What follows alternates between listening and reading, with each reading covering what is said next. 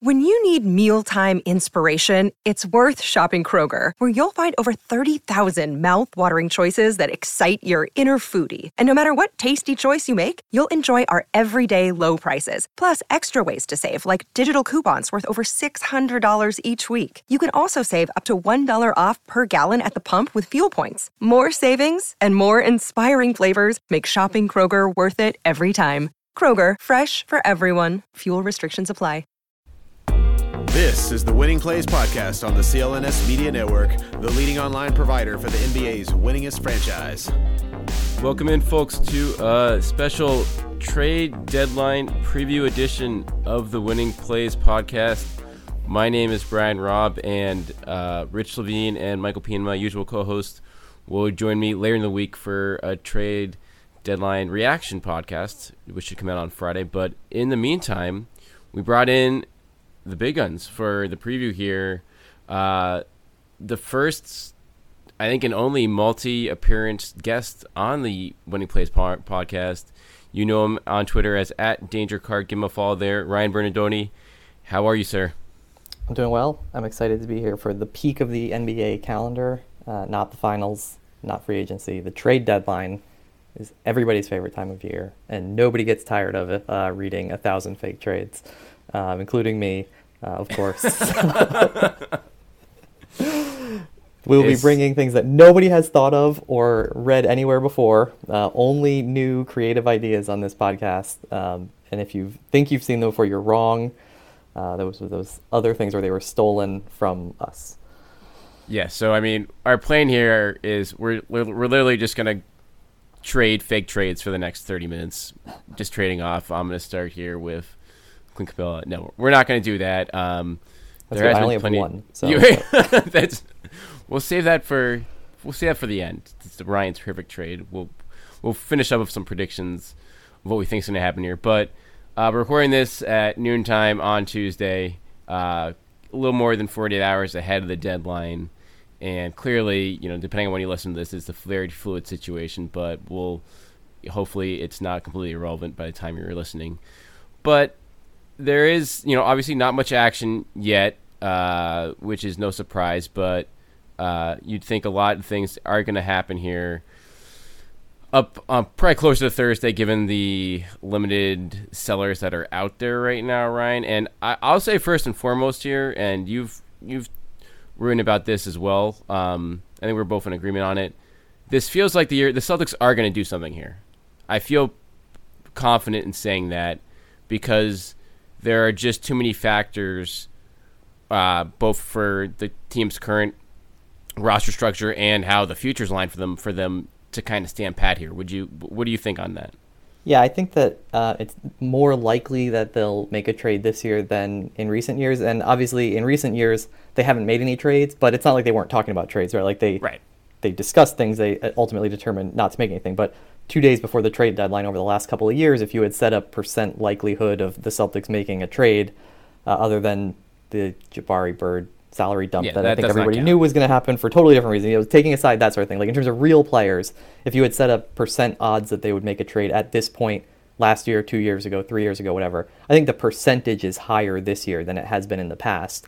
That doesn't necessarily mean that they'll do anything. They're not going to do anything stupid where they just like give value away for players who they could figure out this summer or something like that. But yeah, I think we're in agreement that they have enough pieces to make a move, and that in some cases, like those, they have too many pieces going into the future, and so the sort of opportunity cost of making a trade now is maybe less than it has been at other times, just because you can't, they can petition, but I don't think the league will let them have 24 players next year. No, that's not gonna. They're not gonna expand spring training rosters. No.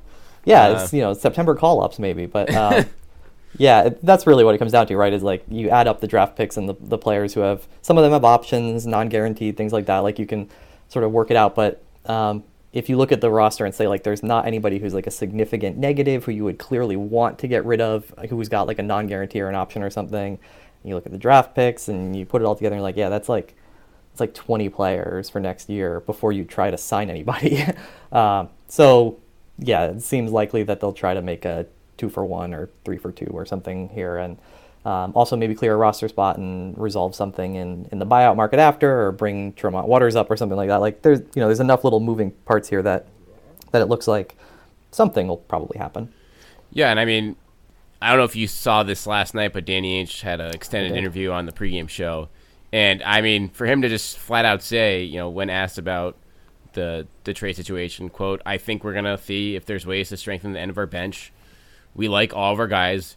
We do have probably too many really young guys." I mean, which is, I guess it's obvious, but for him just to flat out say that, I think just kind of speaks to where their head is at with it. And I guess before we get into, the more intricacies on the trade situation, what is your state of the roster right now in terms of the bench? We know, the top 5 players aren't going anywhere in all likelihood at this point. Daniel Theis, I don't think is going anywhere because he's too valuable. And then beyond that, that's where the uncertainty kind of falls in. So who do you trust on this team right now? Who are you definitely not moving amongst the young guys, and who can actually help this team in the playoffs amongst like the current bench, do you feel like? Yeah, I mean, I think that's a good question, maybe a good place to start, and a little bit of a difficult one to answer. One of the other things that Danny said yesterday is that the thing he wants for the trade deadline the most is good health, right? So that's your first thing, is that if they've always got guys who are hurt or maybe playing up a spot or two more than they're supposed to, then they may not look, they may look like they're being exposed in the regular season. And if that's the case, then you would be pretty sure that they would be exposed in the playoffs too. So some of that, I think, is happening a little bit. I'm one person who's been clamoring along the way for like Carson Edwards, and Tremont's more difficult because of the two-way situation for them to get on the floor a little bit so you can see what they have. When they get put on the floor, they get exposed, right? Yesterday, when the Hawks game was not listening, good. The Hawks were attacking Tremont. Was making mistakes on offense, turnovers, things like that. Carson Edwards played, I think, 7 minutes in the first half and then didn't really get the same run later. He doesn't look confident enough in what he can do on offense against NBA defenses. Maybe that's understandable. But, so you see those guys who may have a future with the team, but that at the moment you completely understand, like, I want them to go out there because I want them to get a chance to develop, but you have to put them on the floor in the regular season knowing that they're going to get attacked. In the playoffs, you just can't put them on the floor at all. So, but that's the end of the bench. And so you don't have to worry about that. I'm pretty much where I think most people are, which is that they need a shooter. They need somebody who can, fill it up a little bit off the bench. So the first 5, I think basically everybody trusts. Whether or not you think Theis should be a starting center or a high-level backup center, whatever. I think he's a good fit for what they do. Everybody's going to trust Smart, especially in the playoffs with his history of performing pretty well, again, as long as he can stay healthy. I trust Grant Williams, I think, more than the team does at this point, to sort of not overextend what you might want a player to do even in the playoffs. He's had quite the run though here lately. I feel like where Brad's trusting him more too. It seems but I think part of that is that he doesn't try to do too much. Now there's going to be playoff matchups where if Giannis is on the floor and you can't have Grant Williams out there either chasing Brook Lopez 5 feet behind the line when Lopez is a foot taller than him and can just shoot over him, and he can't really do anything against Giannis. So but that's a matchup problem that you're going to have no matter what. If you make it that far, then, maybe he can't play either. But I trust him. Kanter, I'm not a big fan of. Again, I think it's matchup specific. That's part of what we're getting into here is like the matchups are going to matter a lot here as to who's playable in what series. And I think that's what brings you to they don't even really have a 7th guy who you can definitively say no matter who we're playing, that guy can do it, right? And that's a problem. And that's the issue, right? So even when Danny says the back of the bench, to me, it's more that spot. It's like if you can put somebody into that 6-7 spot on the rotation and slide a couple of guys back one spot where in the right matchup with, against the right bench unit, whatever it may be, Kanter, Rob Williams, Grant Williams, Semi, you can put them into the right place and not know that you have to absolutely rely on them to be playing in every series. And so that's, I think, the sweet spot is that 6-man, 7th man where the team is lacking. And again, it needs to be somebody who can shoot, I think. No, I mean, you think you just nailed it. There's Wanamaker, Ojeleye, I've always been, even last year, they're fine. And there were guys probably even last year you could argue they didn't get a chance to play, but they could have been better complementary players for that team. And now they're kind of in that role, and sometimes obviously playing more than that role because of injuries. But yeah, you want to have them be an option for Brad Stevens, but you don't want them to have to be like relying on them in a playoff series. And that's right now, Stevens is going to have to be relying on at least one of those guys, and that is against a juggernaut like the Bucks, or even the Raptors. I'd say that's a scary tactic when like the seventh guy on those teams is so much better than your seventh guy or eighth guy. Yeah, certainly if you get caught in that wrong matchup, right? Like, again, Kanter's putting up numbers.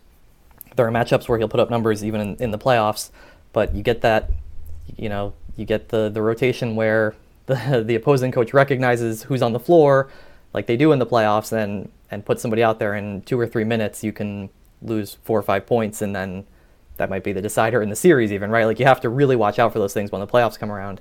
And so just having guys who are so matchup dependent and not having... Ojeleye, maybe you can reliably put on the floor because he's such a low usage player. Like, he's not going to... It's sort of like what I said about Grant Williams. Like, he's not going to go outside his range. But because Ojeleye, you think, can defend most guys who would be out there against him, maybe that's the one that's like... He's not taking a ton of things off the table necessarily where you can get caught in a bad matchup. But he's so limited as an offensive player that he really should be the 10th man in a playoff rotation. And that's sort of where you are. It's like you get to that 7 point in the rotation and you're like, okay, Kanter in the right matchup is fine. Grant Williams is fine in a lot of matchups. Robert Williams, again, if he's healthy, maybe in the right place. But all those guys, you just like, none of them are perfect. And not that you're going to have a perfect 7th man necessarily, but... you want an offensive-minded one. Yeah. Like, those are defensive-minded guys. And Kanter's some not. Of them. Kanter's not, but like, at least from I'm on a wing standpoint. Yeah, and Kanter's a whole different category. Yeah, and so many people think like, oh, you can go offense, defense, but like that's not the way basketball actually works. Like, you get offense, defense possessions, like 3 of them at the end of the game, maybe. You can't put somebody out there for 30 seconds and then the opposing coach counters with somebody and you're like, oh, bad matchup, and you're pulling guys back. Like, right, you can't have both teams every time the ball goes out of bounds trying to like sub back and forth in to like get the exact matchup they want for the 5th guy on the floor for the bench units. Like, that's not the way the game actually works. You just have to have guys that you can trust in all of these different matchups, and that's where it starts to lack, where it's like, yeah, we have a lot of guys who are specialists, and specialists don't necessarily play in the playoffs at the level you need them to. Right. I mean, the bottom line from my standpoint with, like, again, just looking at a series against the Bucks hypothetically is, like, you don't want to have Grant Williams and Ojeleye out there getting wide open threes all night and be relying on those guys making threes to win the series. And because the Bucks would love to take that bet. Probably not going to work. So, again, that's not to say those guys won't play against the Bucks. It's just a matter of, having the option to go the other way and have more offensive-minded lineup out there without giving up too much away on the other end of the floor. And the C's versatility on the wings and other parts of the lineup gives them, a good chance to be able to do that. So, again, it's a matter of finding the right fit at the right price for that. It may not be... And now we can kind of transition to actually trade possibilities here in that role. There's clearly some low-cost guys that, again, you don't feel great about, but the C's could easily get for a couple second-round picks or a late first. And then there's the bigger fish. And I guess we'll start here with, I think, the clear-cut guy that could fall into this role would be Bogdanovich with the Kings. Who's making just $8.5 million a year? Yeah, 8.5. So again, this is a situation where you have restricted free agent rights, so you could very well lose him. I do hear about him, Ryan, that like he wants to start and stuff. I think that's why the Kings kind of put him in the starting 5 out there and benched Hield. So, but maybe at the same time, if he comes here, he's going to play 25 minutes a game here. He's going to get a lot of opportunity. Obviously, he won't start, but I think it's different for a playoff team as well. Like, it's right, exactly. He wants to start on the Kings because they're the Kings. Because they stink. Would he have the same problems or publicly or undermine anything if it's like that he's starting on the 2 or 3 seed and the guys who he's jockeying for position with are all-stars or former all-stars or guys who have been here a lot longer? He might be more willing to take in that six-man role. Longer term, that might be an issue. He might, want to sign somewhere else at the end of the season. But I think part of the reason that he's interesting, that he's so clearly a good fit for this team right now. You can put him into that, he's 6'7", he can handle the ball, he can shoot 6'6", whatever.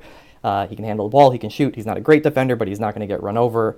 He doesn't have playoff experience, but as a lot of people have pointed out, he has international experience at a really high level. Good passer. Yeah, he can just sort of do all the things that you need him to do that mean that he won't immediately be wiped off the floor in certain matchups, and then he can shoot the ball. And so he's a good fit for this year. He makes the right amount of money for this year. And then in the future, as you said, he'll be restricted. So I think part of the reason that he's such a good target is that you can see on the way that the team is shaping up now is that Hayward is functionally the two guard, right? You look at who they defend, sometimes it's Tatum who's defending the two guard really, but Hayward plays more like a two guard. Like he's actually, at this point with where his athleticism is post-injury and rehab and everything, he's not quite as physical and as high a flyer as he was in Utah, where he played a lot of like true 3-4 sort of thing. And so if Hayward were to I think surprise people but opt out and then leave, you would have restricted rights on a player who would sort of naturally fit back into that spot. So longer term, I think there is also something that makes sense with Bogdanović. And then the other thing is that if he wants to play somewhere, and there's only a couple of teams out there that have cap space, and most of them are relatively bad, and he just left the Kings. Does he really want to go back into a situation like that? It might also be possible that if you trade for him now, then even if you're going to lose him, because you have restricted rights, you can sign and trade him back out and recoup some of that value back. Like Malcolm Brogdon, right, got signed and traded for Indiana's first-round pick last summer. Different circumstances, like different factors at play in the free agent market, but it's not impossible to imagine trading a pick for him this year and then getting a future pick back for him back in free agency, which actually might sort of work out for the Celtics anyway, where they have 3 picks now and probably would rather have 2 now and 2 in the future, right?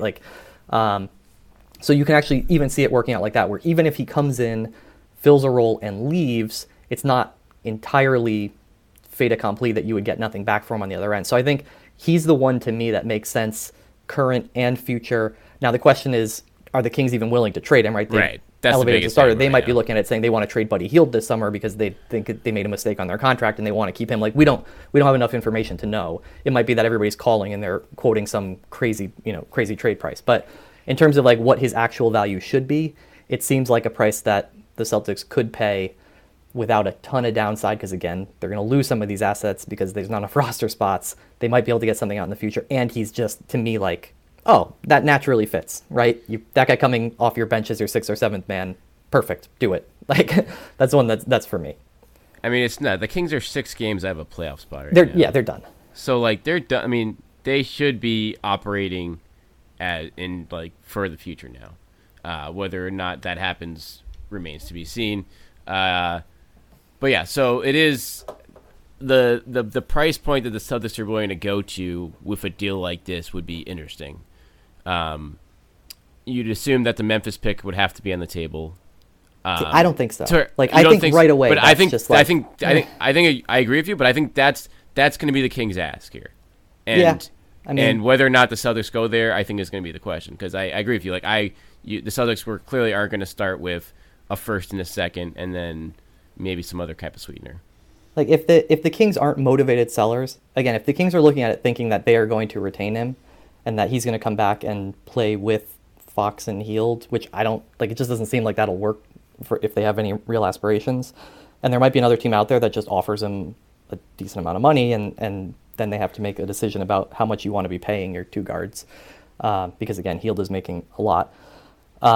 And maybe they want to trade Hield. Again, I don't really know what's going on there, but like if they're not motivated sellers and the way they're operating is not that you have to beat the second best offer, but that you have to match whatever high valuation they put on him, then the Celtics aren't going to trade for him. It's just not the way that Ainge operates. Like he doesn't make trades based on how other teams value players. He makes trades based on how he values players and how the organization does. And so that's the question. Do they need to beat the best offer from whoever it might be, right? The Sixers, right? Do they need to beat the Sixers' best offer, or do they need to meet the I don't really want to sell him valuation of the Kings?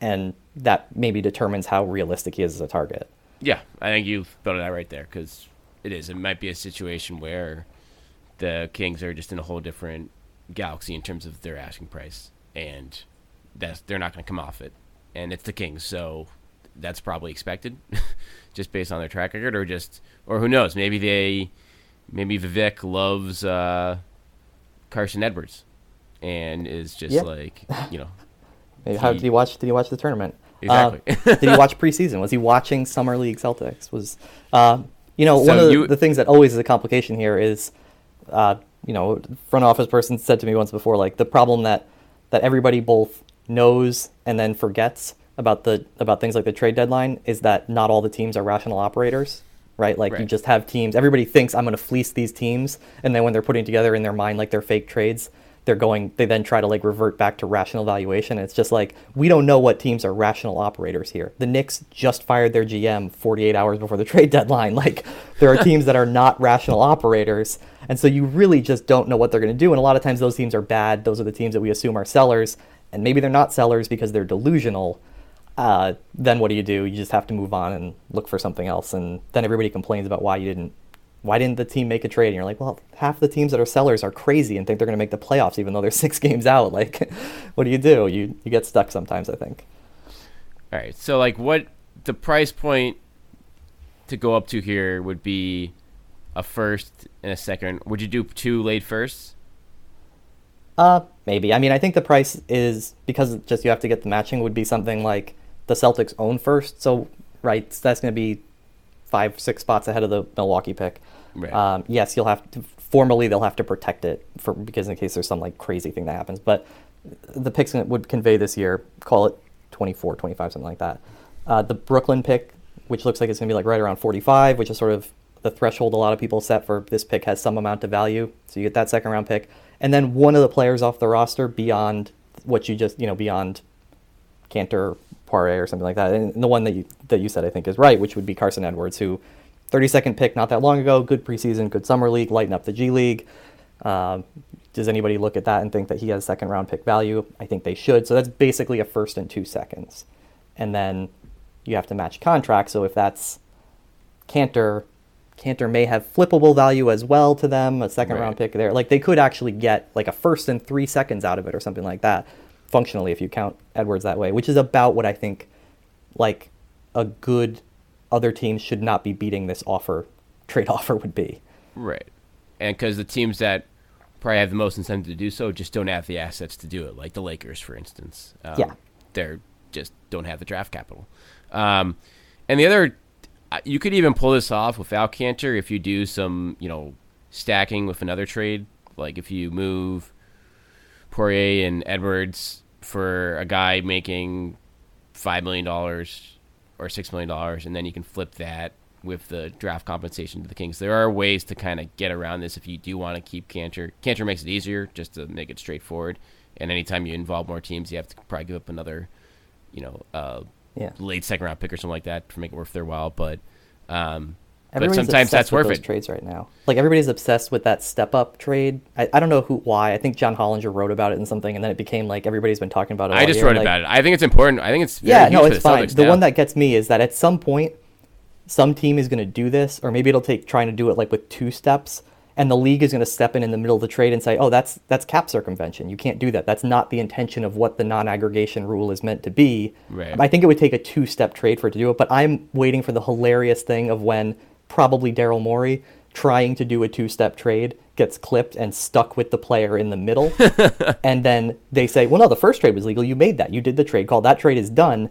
It's now cap circumvention if you try to do the second or third trade and then get stuck halfway through it, and then there's nothing they can do because it really is cap circumvention. Like, that's pretty clearly what's happening when they're doing that. But he's 100% doing the back-to-back-to-back. Yeah. That's what I'm waiting for. Right. And just to get caught in the middle and be like, oh, well, now we still have Nene, but also we've got like Andre Roberson. What just happened?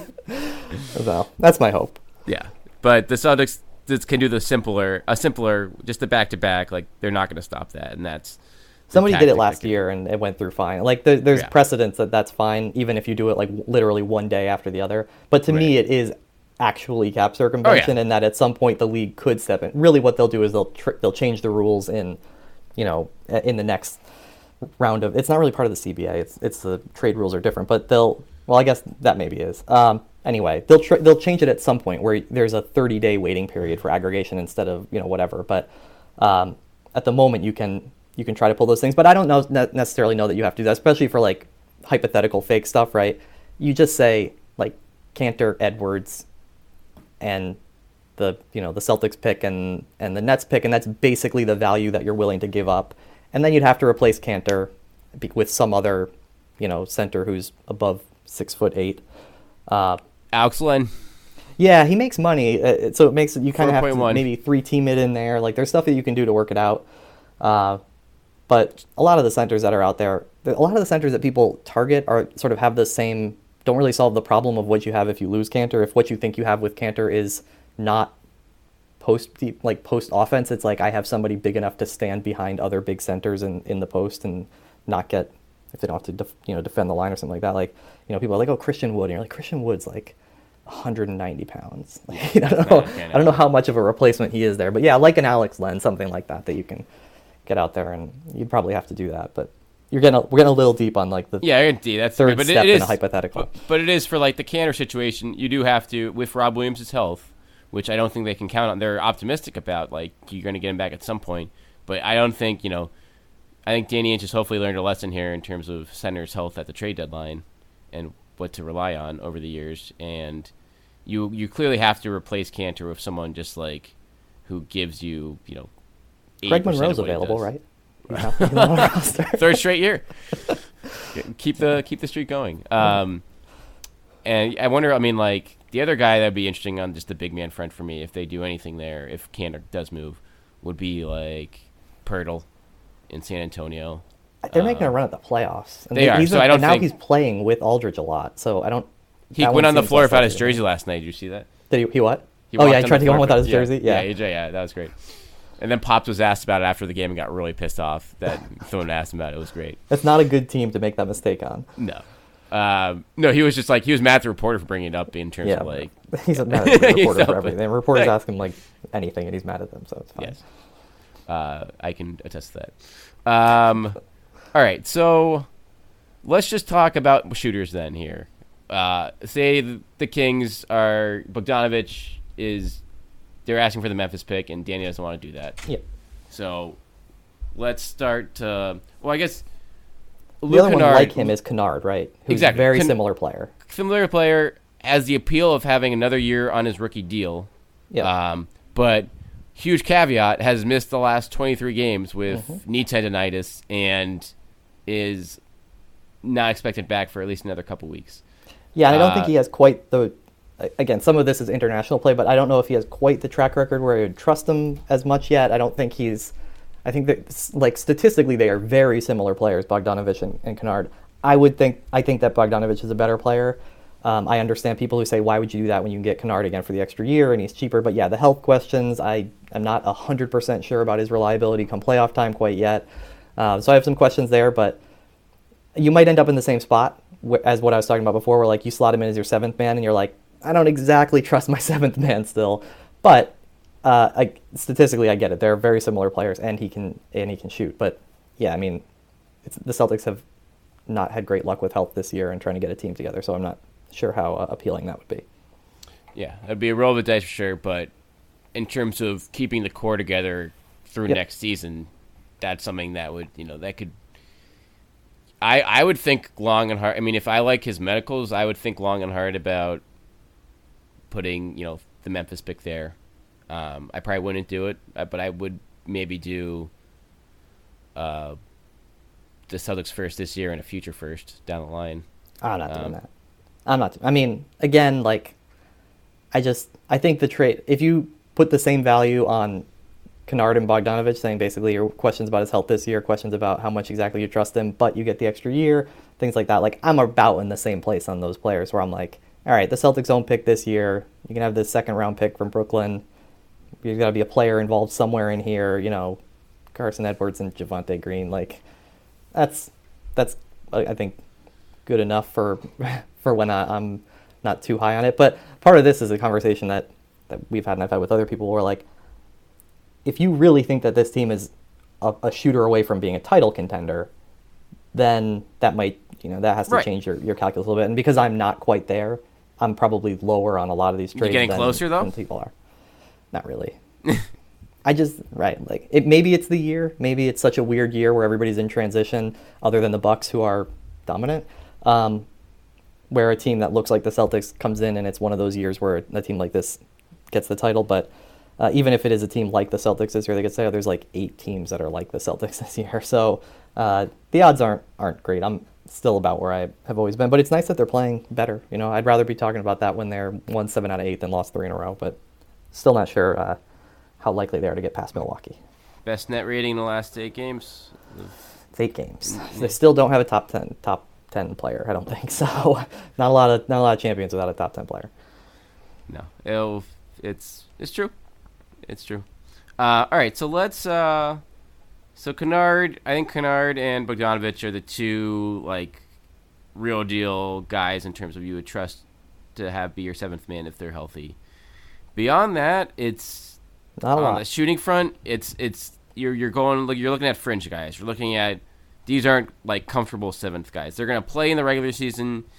They're gonna play more than Wanamaker or Ojale if you want the offensive-minded guy, but they're still flawed. So let's do some speed round here. I have a bunch of names that I'll throw at you that fit price range and price point, and we can spend a couple seconds on each one, or you can just pick out the ones you would actually think might have some value there in terms of not having to go up much and maybe better than anticipated.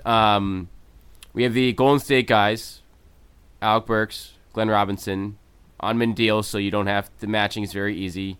You're not going to have to give up more than, 2 second-round picks, I'd say, for either of them. One is probably enough. Burks 1, GR 3, maybe 2. I don't know. Right, but both of them are putting up big numbers for one of the worst teams in the league.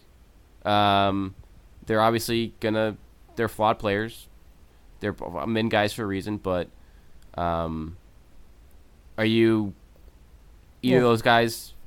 I think they're both fine, especially if you make another trade. Let's say you make a 2-for-1 trade before that, and then you have an empty roster spot. That's the kind of thing that's the minimum exception, you second-round pick hanging around, something like that.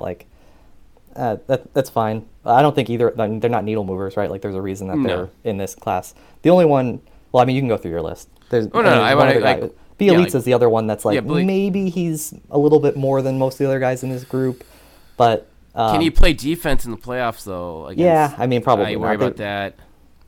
I'd rather get, honestly, I would rather have the stretch big, you have Bielitsa, you have, Saric has had a down year. Who knows what his availability is? You're not giving up much for him. I think they all go in the same basket of, Bertans, obviously, probably not going anywhere. Bertans, I don't think is going anywhere. Bertans going to get paid too much next year. You really are renting him. Right. I think they all end up in the same basket with the other players that we mentioned before, where it's in the right matchup, if you can get the right matchup, then you'd be pretty happy. But in the wrong matchup, it could go south pretty fast. And that's where you are with Bielitsa. It's a 40% three-point shooter who's tall would make a lot of sense on offense. But there are some matchups where it may not go quite as well. But he's the one guy who I think is probably just better in a vacuum than some of these other guys. Although I don't know, I'll listen to the other ones you got to throw out there, and I'll focus on some guards here. San Antonio has a bazillion guards. You love the San Antonio trades. I just think it so Bryn Forbes makes 2.8. I don't love Bryn Forbes, but he makes $2.8 million. He's going to be a restricted free agent. The Spurs clearly aren't going to keep him, I feel at this point. So why, I probably wouldn't do the Milwaukee pick for him, even though that's what they'd ask for, but I'd do 2 seconds for him as a guy who is a good shooter and is, workable as a 7th man in some situations. I don't know if he's workable as a 7th man. Who's he playing? He's small. He's small. He's Carson Edwards small. The problems that Carson Edwards I think he ultimately has too. He's got a little bit more experience, which is, obviously nice. So he won't maybe get caught in the bright lights like it seems like Edwards does at some point. But I don't know. He makes shots. Yeah. I think if you played Carson Edwards enough, he'd probably make shots too. Well, what about Derek White? Derek White's Patty better, Mills. but they're not going to trade him. Like, Patty Mills makes money, right? So that's the challenge there. That's a challenge. DeJounte is extended. He's not going to get traded anyway. But he's basically untradeable right now because of contract stuff. I mean, Derek White, great, but are they going to? Like, it doesn't seem like they're going to trade him. Maybe if the trade deadline was a few weeks earlier or a few weeks later. Right now, they seem to be making a run at the 8th seed as well, and they've made the playoffs every year since the league was formed. So it seems like they would like to continue doing that. I don't know if that's the same problem with Pirtle, right? I said the same thing. Like, it just doesn't seem like they're sellers. If they were trading any of these guys, they would probably be looking to upgrade for for the current team and be even more buyers. But yeah, Zach Lowe had Pirtle and his guys to watch, though. That makes me optimistic. That Popovich wants to make the playoffs, but it's also a situation where you don't tear your team apart, but you don't. Yeah, but the guys who you can get are, like I said, it's like the Bryn Forbes is like, I don't know if he makes a difference. I don't know. I don't think he would play when playoffs come around. Like, I just don't think he'd be on the floor either. Yeah, you probably, when that's the problem with like a lot of these guys. It's just though you're looking for it's a situational player, and there is some value even in pre-playoffs, right? Like, one of the things that's happened is that there's now sort of a line developing between 2, 3, 4, and 5, 6 in the East seedings. And so a guy who wins you one more game in the regular season might be the guy that puts you into the 2 or 3 seed, and that might be, that might be the 76ers in the first round, but it might be the Pacers or the Nets, and then getting, having Toronto have to deal with the 76ers, and then getting that matchup in the second round. And right, like it could make a big difference in how far you go even in a regular season win. So it's not entirely about playoff stuff. Right. And if you're talking about things on the fringes where you do some other move, and again, just like I said with the Golden State guys, you have an empty roster spot and a second round pick hanging there, and you can get Bryn Forbes, then sure, fine. I'm like, if it came across the line at 2:55 on deadline day, I'm not gonna be like, what are they doing, trading a future second round pick for Bryn Forbes? Like, it's fine. I don't know how much it makes a difference otherwise. So who's the fringe guy you'd be excited about? There aren't any, right? Because there's the I don't think that. No, that's not. I don't want to answer. Who's the underrated I'm never player? excited about anybody. I know who would be like, oh, that's that could help. Like who? Here's more names. Each Moore, Langston Galloway. Both make money. Both make money, so that's a little tougher to do. So you'd have to maybe stack to either one of those. Malik Beasley's been out there forever. Yeah. Fine. Reggie Bullock, Denzel Valentine. I'll tell you my guy who I always see play and think like, wow, he could be okay on a decent team as a selective shooter. Dotson with the Knicks. Just seems like, again, he's a flawed player. Might be selection of the games that we've played. The one that I think makes more sense is the one that that's already hit, and that's Burks from Golden State, who I think has the size and the sort of type of game that might work off the bench and get to the line too. Yeah, and he's got a little pre-injuries. He's had a lot of injuries recently, but before that, he actually was like a good starting player. Right. At one point in the past, like I think there's something there, and the fact that he is literally a minimum contract who you can just take into minimum exception, and he's not going to have a particularly high price attached to him with where Golden State are and where they're hoping to go in the future. Like, that's the one of all these guys who I'm like, all right, I can see where he would fit in. Maybe he would play. Maybe he'd be. There are guys who come out of this group and then they actually do make difference in the playoffs. That somebody gets picked up and you think that it's a salary dump or something, and then they're playing. The Celtics have a history with that too, of guys who meet that criteria. And he's the one who sort of, to me, stands out as like, all right, I could see the fit, and I could see them actually, putting together the pieces to make that trade because it would be so simple to do. I forgot the one Spurs player that I've always had a soft spot in my heart for. I can't believe I forgot him. LaMarcus Aldridge. Yeah, right. DeMar DeRozan. Bellinelli. Yeah, all right. I know he's a couple years. But no, maybe. as a selective, but for regular season purposes, for regular season shooter specialist, he obviously would get completely exposed in the playoffs against most defense or most. Yeah. Regular season, you put him next to Marcus Smart in the backcourt against bench units, like, and he can shoot the ball and open things up. Right. That's fine. Which is, for a second-round pick, if, Burks isn't available, I would have no problem with something like that. Yeah, all these guys, again, same sort of zone where it's like if they make that move, I'll be like, oh, okay, that's fine. Maybe that, and it might really only matter that they steal one game in the regular season, right? Because Marco Bellinelli goes 4 for 6 from 3, and that's the difference between making the conference finals and having a really tough first rounder in the 4-5 matchup, right? Like that really could be a huge decider in how the season ends up looking. So I'm not against making these moves. It's just I think a lot of these guys are basically similar, and whoever you can get like for the Nets pick and the Celtics future second round pick is the one that you end up taking. Not the Nets second round pick and the Celtics future second round. Like whoever that's the price for, you just like, you call all the teams and you say, here's my best offer, and hopefully one of them says yes, and then you just do it. Here's a scenario, or here's a wild card. What if Joe Harris is on the table? If the Nets were like... he's not part of the inner circle. Right? He's not part of the inner circle. The Brooklyn is, Kyrie's hurt again. Who the hell knows what they're doing? Yeah, I mean, I don't know what they would... It's really hard to figure out what they're doing. I agree, especially with Kyrie now hurt. They've lost like... They've been like 4-13 recently, and they are still in the exact same spot in the playoffs.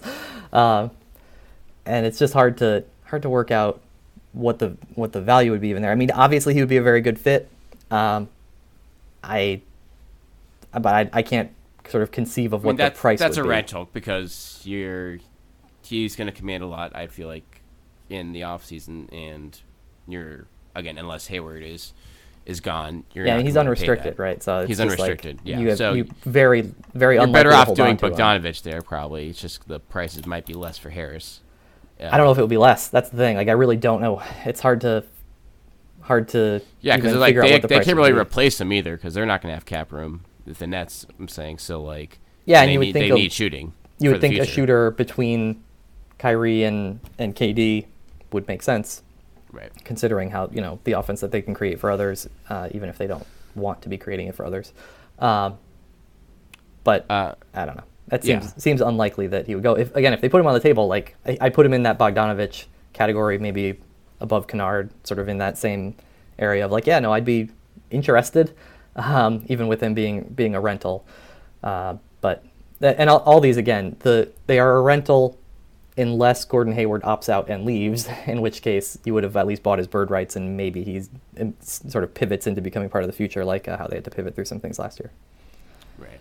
I love how we're 40 minutes in here. We still haven't talked about Capella, really, or Covington. I mean, we can if you want. I don't really. I mean, I just don't think it's happening.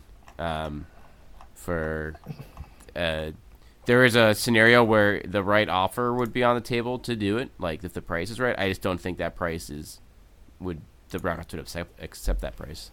And I agree. Same with Covington. Like I don't know. Ever since that series 2 years ago, he looked awful in the playoffs. He looked. People were like, "Oh, this is a all defense guy." He got smoked that whole series and couldn't hit a shot from 3. He's the anti-Damian Dotson. It was. Yeah. I mean, it was kind of shocking. Like, wow, this guy just looks completely overmatched. And now he had knee surgery last year too. So, and he's old because he came into the league so late, right. And he had a late start after going through the G League and being stuck on the process Sixers and all that. He's not a young player. The contract is good. I sort of made this comment before that he's like Jay Crowder when Jay Crowder's contract was always what you were trying to trade good for. Good comparison. You're actually trying. It's not that you're. And Covington's a good player. Crowder was a good player. They're both fine players to have in your starting 5 even, but like the reason that they have the value that they have is because they have a long contract. That's not a good deal, right? My theory with him is that he has become overrated defensively, but that he and Jason Tatum are very similar defenders. And so what this means is that Tatum is on like an earlier point in the curve of how overrated or underrated they are, where he's still on the underrated part where Covington was like 5 years ago. But it means that 5 years from now, Tatum will become an overrated defender. Right, that's fair. Because of the things he can't quite. This is my theory of Jason Tatum defense. Jason Tatum stock. The Robert Covington corollary.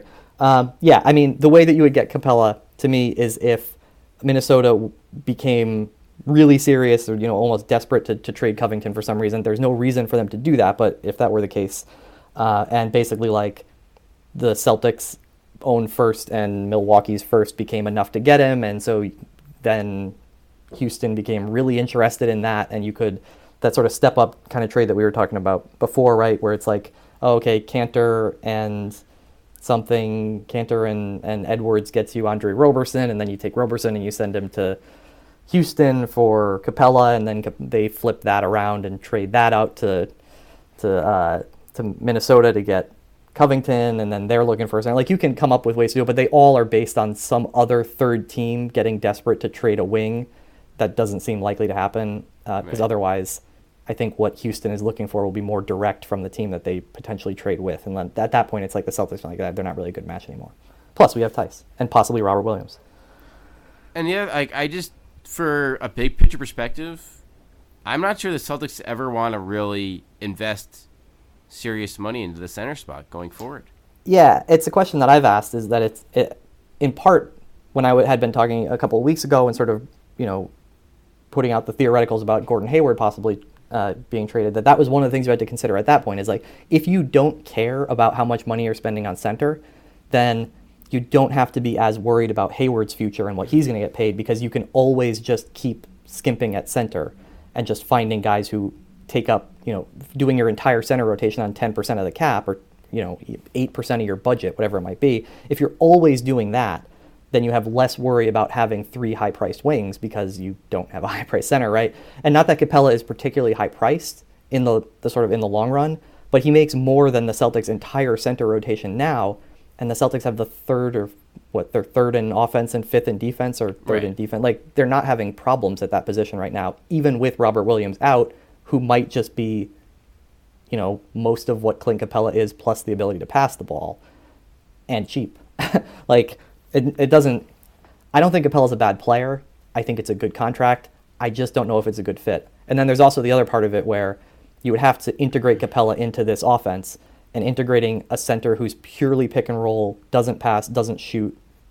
I don't know, like, and is doing that mid-season actually going to work? And as a heel injury, that is, maybe for the rest of the year. Anytime, for the rest of the year, which is, like, Capella, to all your points on top of it, that feels like a very much a win now move in terms of, and if you're doing a win now move for a guy who has like a bad heel, I don't think it is. I think it's the opposite. I don't think that's a win now move. I think that's actually a future move, because he has, 2-3 years from now, he's still on a contract that's going to look pretty good if he's healthy and playing well. And I think that it actually potentially would hurt them this year. Now, if you include Tice, I think it would potentially hurt them. If it was if it's Cantor and other stuff, I wouldn't do it for Tice. Then it's fine. Because I just think the integration of him into an offense that hasn't, like, really, Brad Stevens' offense, when have we ever had a player who could not pop behind the three-point line at all because he couldn't even pass the ball if he caught it there? Like, Cantor can at least, like, if he pops out to 18 feet, like, he can do certain things after he catches the ball, even if they're not, like, particularly good. If you, like, Capella has to roll every single time, or he has no other value. The Celtics don't have an offense that particularly plays that way, and have nobody who can throw an accurate lob.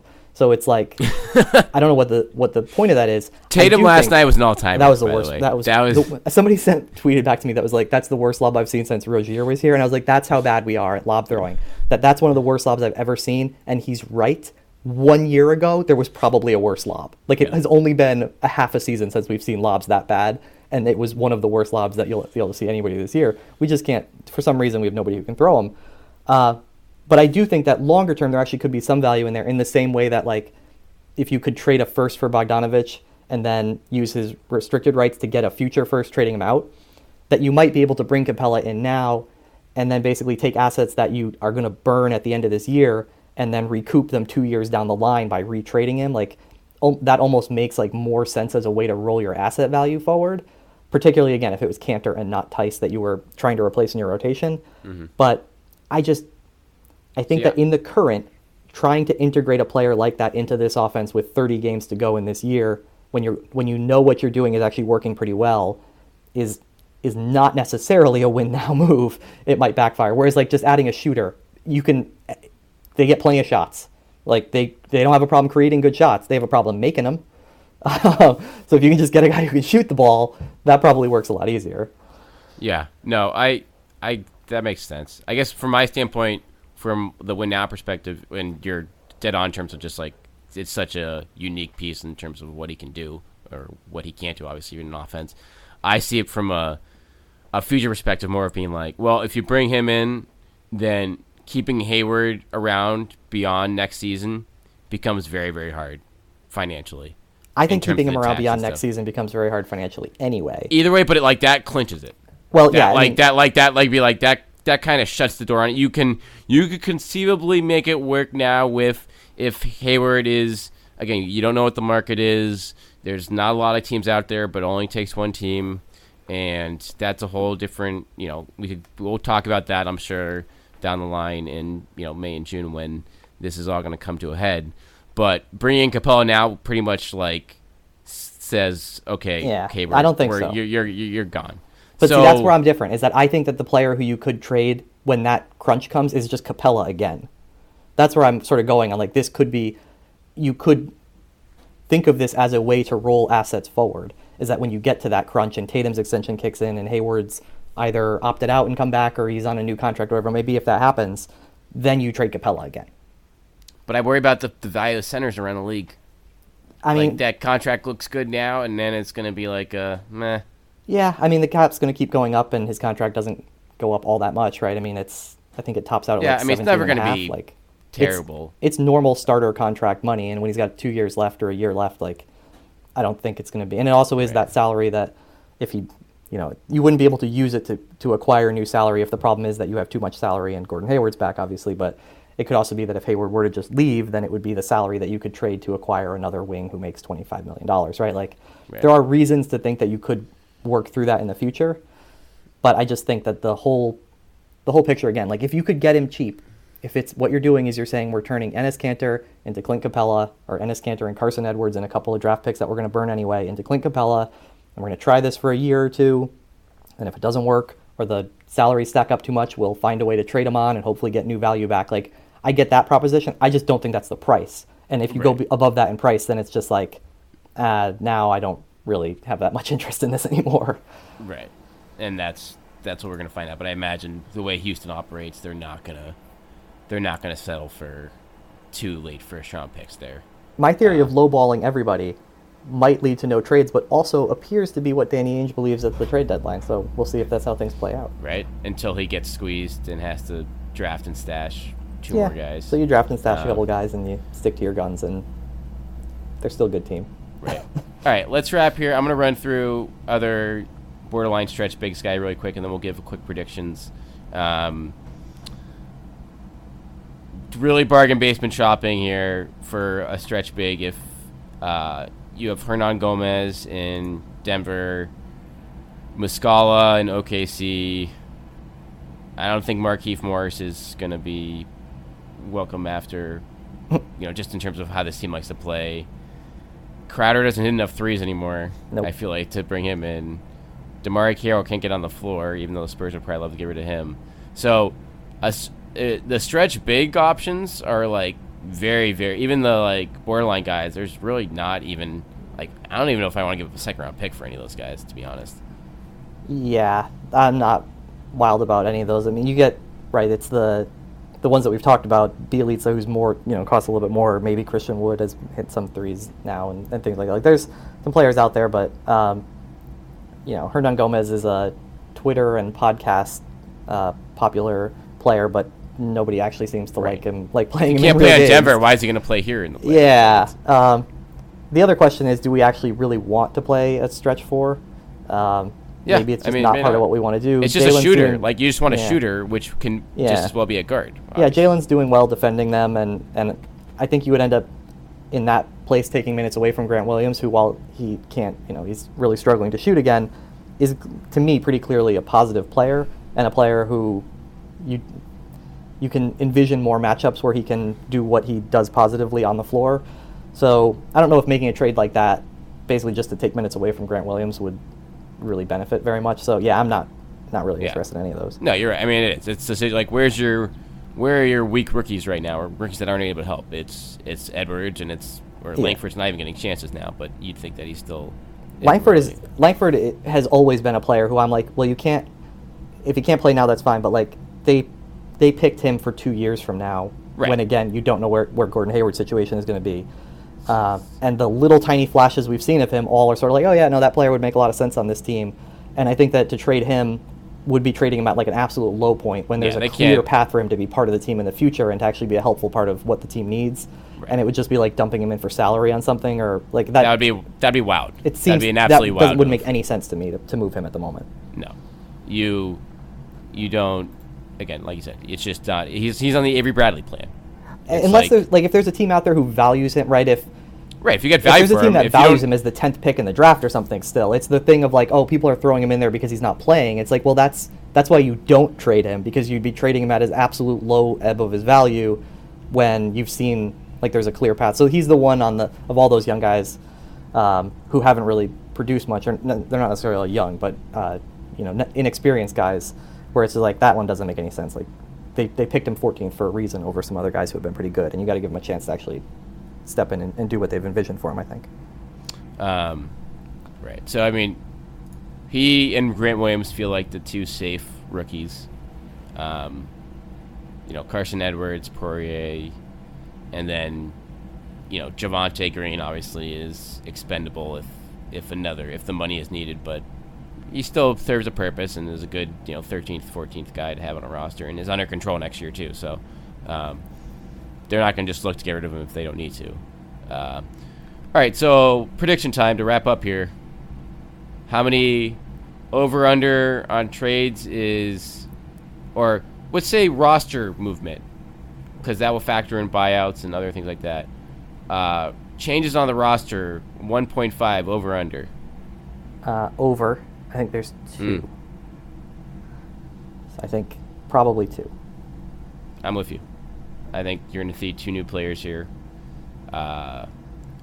likely taking the spots of Poirier and Edwards would be my guess. And one might come via the buyout route, but I think we're seeing some minor tweaking and everyone else stays in place, but you have more options for Brad Stevens to work with and less draft picks to use, but that's fine because you weren't going to be able to use them all anyway. Yep, I think that's where we start and end. It's pretty much at the same place where it makes sense. I'm on the record as saying there's a 49% chance of them making a trade, so that I can have it both ways. So I'm really going outside that here, saying that I think they do make a move. But so you're up to 51. This is it. This is the movement. big shift. We've got 2 movement. A move that clears a roster spot, and then a second move that refills it in some manner. And yes, they move at least 1, probably 2 picks from the 4 that they have this year. Give me players. That I don't know. I don't know enough about the other teams. There's nobody. I don't know. One of the shooters. Shooter, not big. Shooter, not a big. There it is. All right, Ryan Berndoni, a pleasure as always. Please follow him at DangerCart on Twitter. One of the best in the biz as far as Celtics analysis goes, and we will, I'm sure, have you back on here soon to dissect what should be a very interesting final few months of the year. Sounds good. Thanks for having me on.